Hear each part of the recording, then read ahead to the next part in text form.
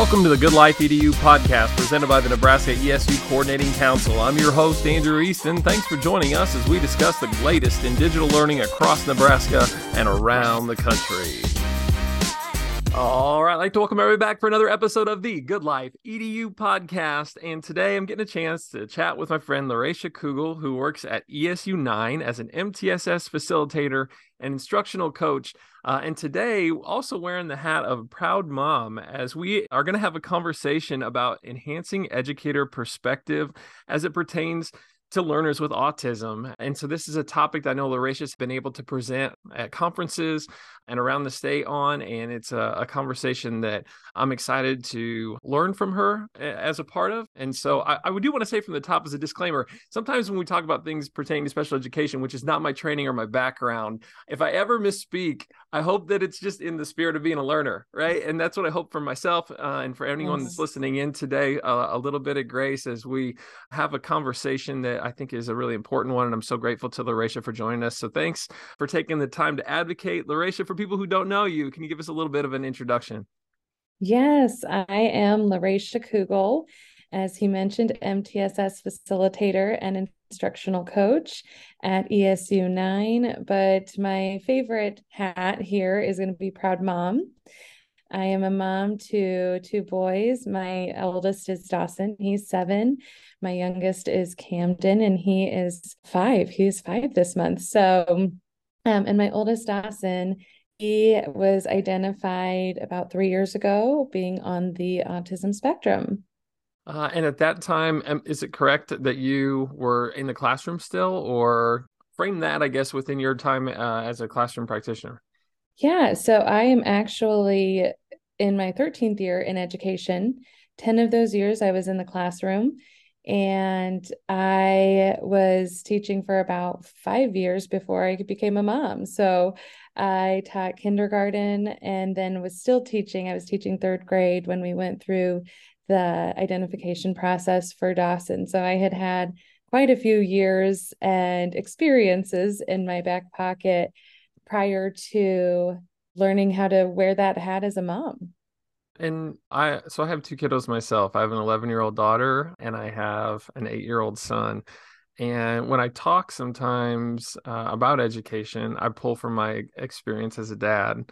And sometimes, even in the classroom, I found that there was the opportunity for what I just call like a beautiful reciprocity, right? Where like work life is instructive at home, and sometimes home is instructive for work life. And so I know that's part of your story with this as well. Can you start to make some of those connections for us as far as being a mom to a son who is on the autism spectrum? How did that sort of impact you as a teacher?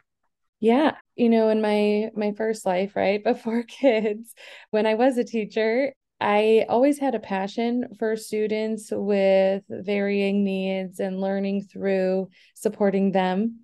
And I had one student who just sticks out to me and really helps bridge those connections for me through both lives. His name was Bastian, and he was just a joy. Like, he was like this bright, bubbly kid. He would say the funniest things, and I just loved having him in my classroom. And the part that really helped me grow as a teacher and a person was just that was a lot of work to keep him in the classroom, to keep his needs met, to make sure that his behavioral needs didn't take away and take him out of the classroom. And so I got a lot of tools in my toolbox because he was so smart and still is so smart that he would outsmart our strategies. And so we had to keep learning new ones. And I think where that really merges with my current life is I see so much of my son in him when he was a kindergarten, when he was in my class. I just see so many similarities. And I started thinking about it as a mom and how I communicated with his mom. And we had a very positive and, great relationship. We teamed a lot, but I think there are things I would have been more sensitive about or more knowledgeable or shared more about certain things that I didn't consider would benefit at home. And so that's really where my two worlds merge.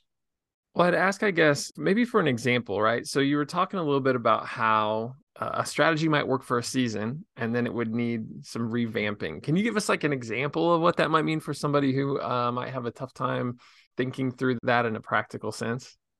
Absolutely. I even think about taking breaks, right? I am a huge advocate for breaks because the reality is, if we don't provide a break for our students, they take it anyway.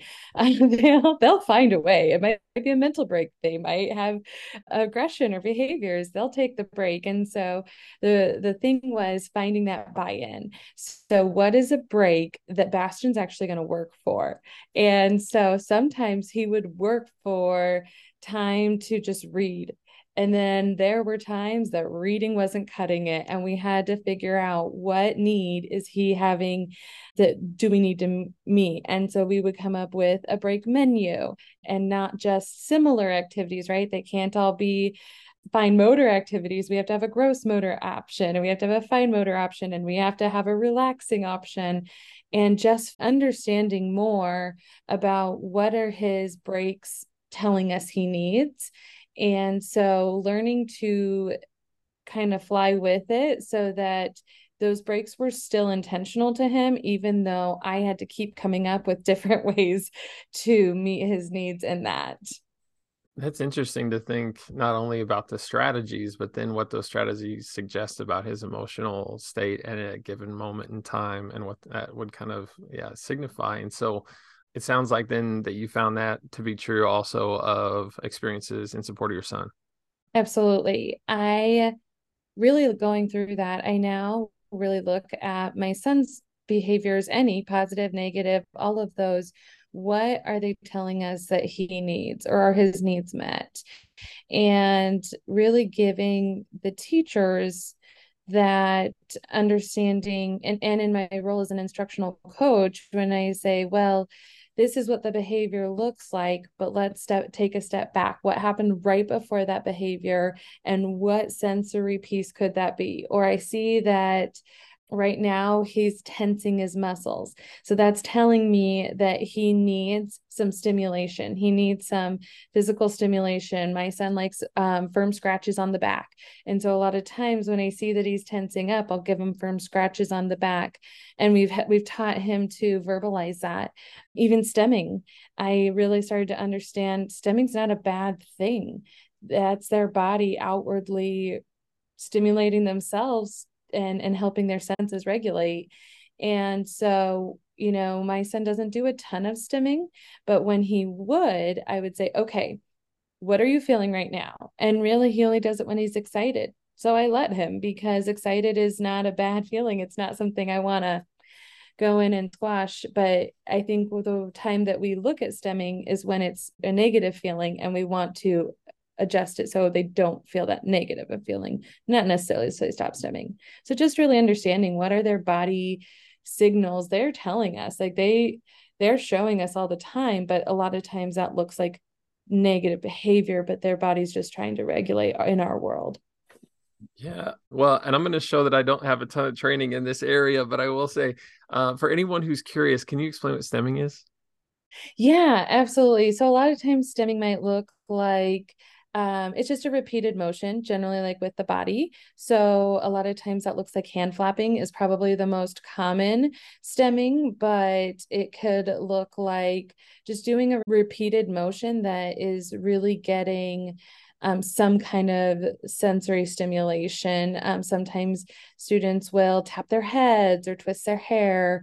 It's just that repeated motion to try to regulate. And I love that you make the distinction there between trying to read whether or not that is something that is indicative of a positive or something that might need some support because it might show that there's some maybe emotional dysregulation going on in a certain instance. And so with all that being said, then obviously this has shaped your support as an instructional coach and your time in the classroom.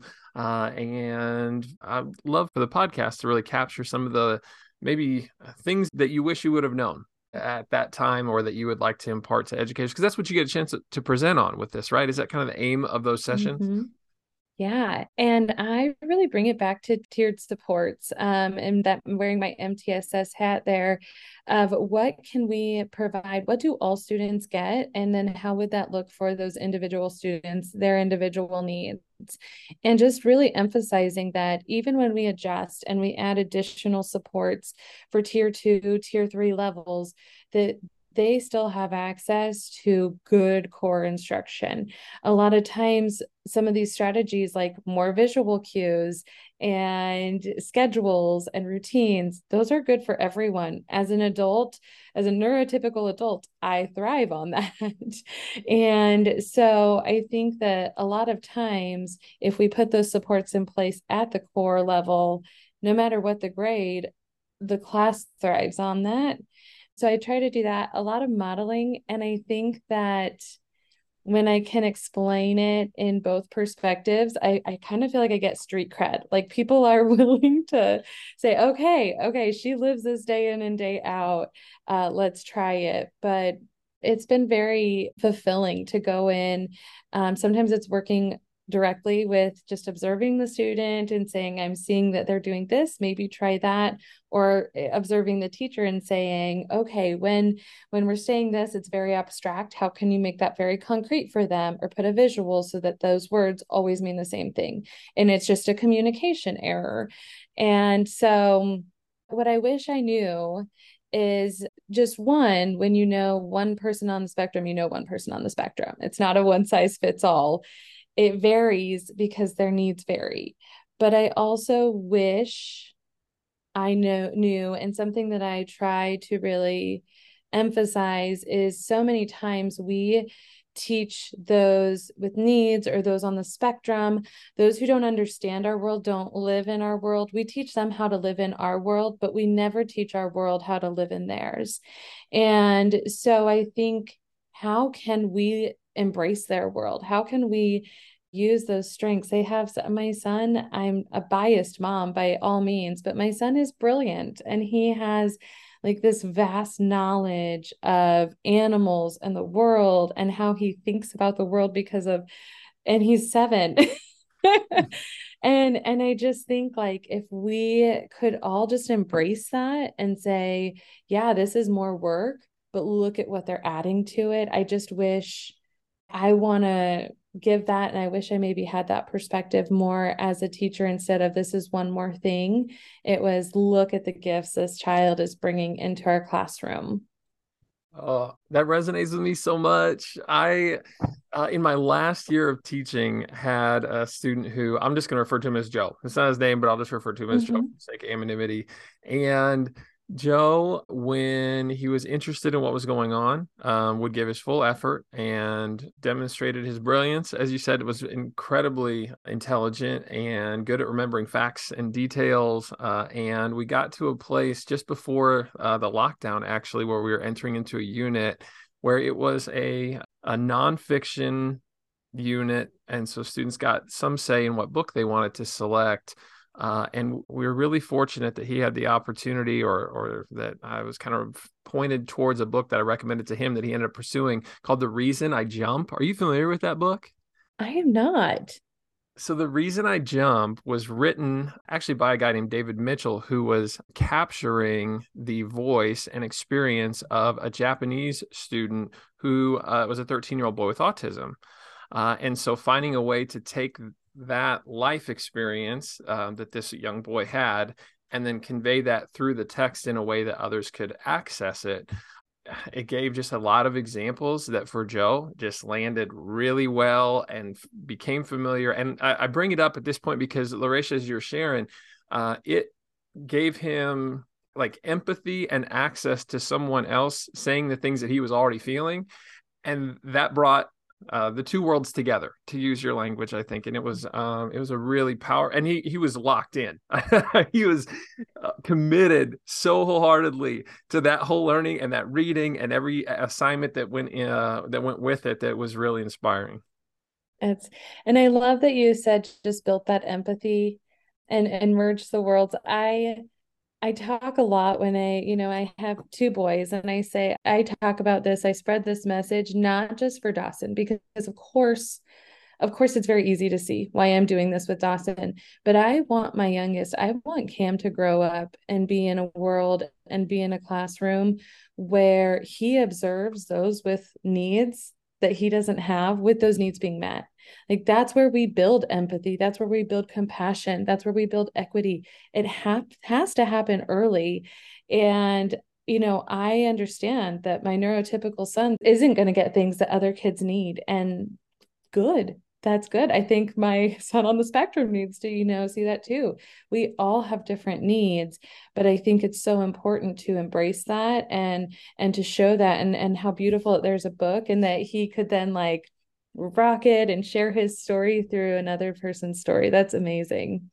Yeah, and he made it a point too to compare and contrast, because I very much to your points to this point, right, is everyone with autism experiences that a little bit differently. And so there were certain things that felt very familiar in their experience, but there were also parts that were not. And so he commented on those points of contrast to his own personal experience as well.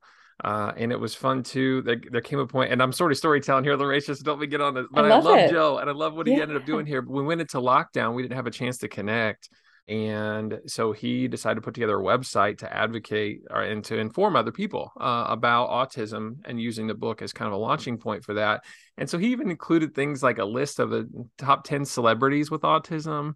And we were so fortunate to get to a point where we reached out actually to David Mitchell, who wrote the book, and got a chance to connect and let those two talk a little bit as well, to make some content that ended up on his website. And so really like rich experience in the midst Oh, of a tough love time. it. And it it really filled my heart, to be quite honest, Oh, at that time it's too, filling to my see. heart. I love that Yeah, story.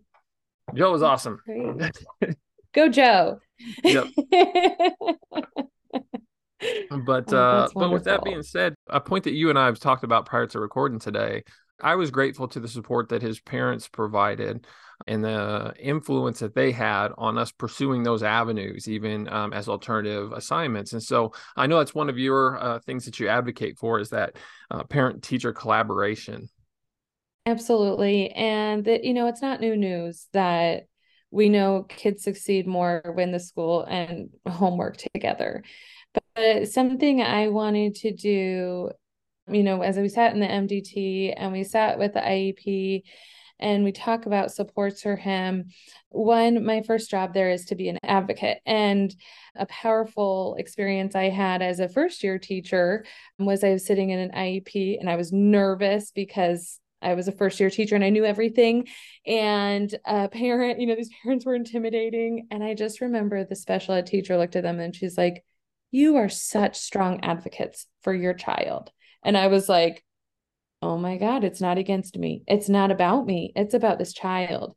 And I'm in my 13th year. It still just sticks out to me. And I bring that with me into those IEPs. I'm here to support the school, yes, but first and foremost, my job is to advocate for my child.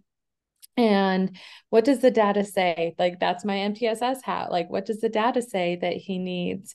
And sometimes, that means that I have to send an email and say, hey, I see that he's been getting 70% on his assessments. And if he has an IEP, that tells us there's some ports that aren't there, and then I dig more. Okay, do you think it's a time on task? Do we need to work on a behavior support? What do we need to, is it a situational piece? Is he distracted? Or does he truly not know the information? What can I do at home to support that?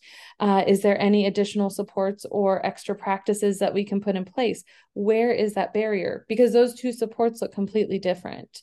And really emphasizing asking those intentional questions, but also never placing blame, because I know my son has an amazing team. I'm not going to say anything besides that because they're just amazing. They just have such a huge place in my heart. And as he moves up grades, like, the teachers all embrace him. He just hasn't had a teacher that hasn't embraced and loved him. And so I don't want to ever for them to feel like I don't think that they're not loving my child or doing what they know is best. I just want to guide and say, maybe this would work, or this is maybe what I'm seeing, or here are some questions. But I say like the role of being like that mom, sometimes I'm that mom. I get it. But also just being cognizant of my teacher hat too, that I've worked with difficult parents in the past that were rude and hurtful and mean, and I would never do that with anyone. I think being kind is just a general good rule to follow, but also offering supports where I can, sending thank you cards. Like, it doesn't take much, but just thanking them. It is extra work. My son's support is extra work, and I'm aware of that. And as a teacher, I did that, but I appreciate it. So I think just whatever you can do to keep that bond open, transparency, speak positively about school, about your child's teachers, because especially those on the spectrum, there's no filter. They're not sure when it's socially appropriate to share those things. They bring those things home to school. But I think as positive as you can be, even if your personalities don't mesh, follow back on advocating for your child, doing best with what your child is, and what does the data say? Our hearts tell a different story than the numbers sometimes when we have to really follow the numbers. Wow. And there's so much to kind of unpack in there, right? Yeah, that's a lot. I Yeah. loaded you up. Sorry. No, no, no, no. When those relationships, I mean, first and foremost, right? They need to be healthy and positive, as you said, and everyone needs to presume positive intentions, even when it starts to get a little bit pointed towards things that could change or need to be implemented. And the catalyst for those changes can come from a lot of different places. I would assume, and so maybe this will guide us towards a question, would be to say some of the contributions from the parents might be, hey, here's some strategies that have worked in the past, where additionally, I would imagine a classroom teacher who's been teaching for some time might have their own that where they could suggest those also. And I'm sure it's just like parenting always is. The second you find a solution is about the time that it shifts, changes, and you need a different one. And so there's going to be a need to pivot and to have those ongoing collaborative conversations as the learner grows and situations change. And that, if it's not muddled enough, then plays out across a number of fronts, I would imagine as well, like academic, behavioral, those kind of things. And so, which is all of that is to say that this is a collaboration that needs a lot of detail and 100%. attention, right? Yeah. And something you just mentioned made me think of I try to carry over what the school does to honor the time and, respect the strategies and help support those, especially when Dawson was really working on just getting regulated, figuring out what he needed. But I was just talking to a teacher the other day, and she said their parents keep saying they don't see this behavior at home. And that's so frustrating. And I said, I'll be honest, I didn't see the behavior at home either, because this is where their sensory needs are met. There are quiet places. There are things they're used to. It's different. Home and school are different. We can collaborate, but I think that perspective was something that it really could not be happening at home. That's not always the parent in denial. At times that can play a piece. I get that. And it's hard to come to terms that your child has differing needs than others. However, if you're meeting those needs at home and they're chill, their senses and their emotional needs are met, you might not be seeing those. They're also not sharing one adult with 20 of their peers who also make noises and have sensory needs and have behavioral needs. So I just think about that collaboration between what's working at school and communication with that. This is what we're trying, and being open on both ends to trying different things and just modifying them for the different locations. A social story is going to look different at home, where I can do how do dinosaurs play with their friends, and it might be more of a board maker social story at school, or pictures with their peers. So I think collaboration, flexibility, and communication above all else. And in the midst of that, and so to ask this as a question, I would imagine that maybe not initially, but over time, and maybe to some degree initially, but over time, having the learner advocate for what they need themselves, or being able to learn how to regulate those behaviors or signal that they're starting to feel certain behaviors that can trigger strategies, right? And so it is imperative, I'm sure, to have parents, teachers, everyone on board trying to be reflective to the moment and responsive to the needs. But could you speak a little bit to also teaching the student to own their portion of that collaboration? Absolutely. Our main goal in education, right, is to teach and support students to become independent people in our community. And there has to be a point where we do give students and children and adults the opportunity to advocate for their needs. That's something my husband and I really try to do with Dawson. And we really try to respect that if we can. There might be times he'll say, I don't think we can go to that activity. That will be really overwhelming, or this is what I'm nervous about. And we'll talk through, this is what it will look like. This is who will be there.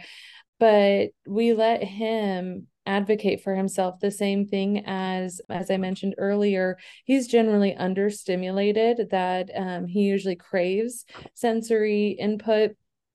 And so letting him really advocate that he needs back scratches, and saying to adults, if he asks for a back scratch, that's okay. You can provide that if you feel comfortable. And it's great. This is what I love. Like I said, it builds empathy and compassion, because now my 5-year-old, if say I'm cooking dinner and Dustin's like, I need a back scratch, he'll be like, I'll scratch your back, Dustin. And he'll scratch his back because he knows that that's what he needs. And he really does do a beautiful job advocating for himself. And he's 7. And so I just think it's never too young. Kids aren't too young to start advocating for themselves. They really do it. They just do it in ways that we don't see appropriate all the time. So if we could teach them how to show it in appropriate ways, and then reinforce when they get that stimulation they need with that positive signal, it's so empowering. Oh, that so brings a smile to my face because I think of my own son with that. I try to be attuned to their love languages for those that are familiar with that. And for my Oh, son, physical touch is one of those. And so what used to present itself as him maybe being frustrated or angry and demonstrating those kind of behaviors, he's grown to a point where he can now at least articulate like, and he'll just like run into me and like lean his head in because he needs a hug, right? You know what I'm talking about? But oh yeah. Oh, I and totally get it. yeah, or he'll just come sit in my lap instead of like getting like incredibly frustrated. And it is so nuanced because there might be another kiddo who that is the absolute last thing that they would need the moment that they're frustrated is you try to put your arms around them. And I think we all there's a benefit to that kind of sensitivity to the unique needs for everyone, and empowering people to understand that about themselves and to advocate for those towards independence and harmony amongst the people that they are, whether they're working with or living with, is really important. So gosh, we say it each and every week, half hour goes really, really fast, LaRaesha. And so I'm grateful that we've had a chance to explore this topic and think about what it means to support, like I was just saying there a moment ago, everyone, but particularly students who are on the autism spectrum who might need something a little bit different, I would say sometimes, like a back scratch, for example. And so, as we bring our conversation to a close, if you had to either provide a call to action or maybe put a bow on today's conversation, and what would be the number one takeaway you'd have people leave this conversation with? And the number one thing that I hope people take away and modify to their world, to their life, is just understanding the whole perspective, understanding the perspective of the child first and foremost, but of their teacher and the hard work they put in, and the parent and the hard work they put in. We are all advocates for that child, including that child, as you mentioned. So just really always keeping that perspective in as we support, as we love, as we care for children in our world, as we care for each other in our world, and taking that and going forward with just openness and kindness. Well, I absolutely love that message. And that's certainly something that I hope resonates with all of us as we move to the spring semester. And so, LaRaesha, you're a rock star. Thank you so much for everything that you do in support of ESU 9 schools and also just in education in Nebraska broadly. It's always great to get a chance to chat and collaborate with you. So thanks for joining us on the pod today. Thank you so much for having me. It's been a joy.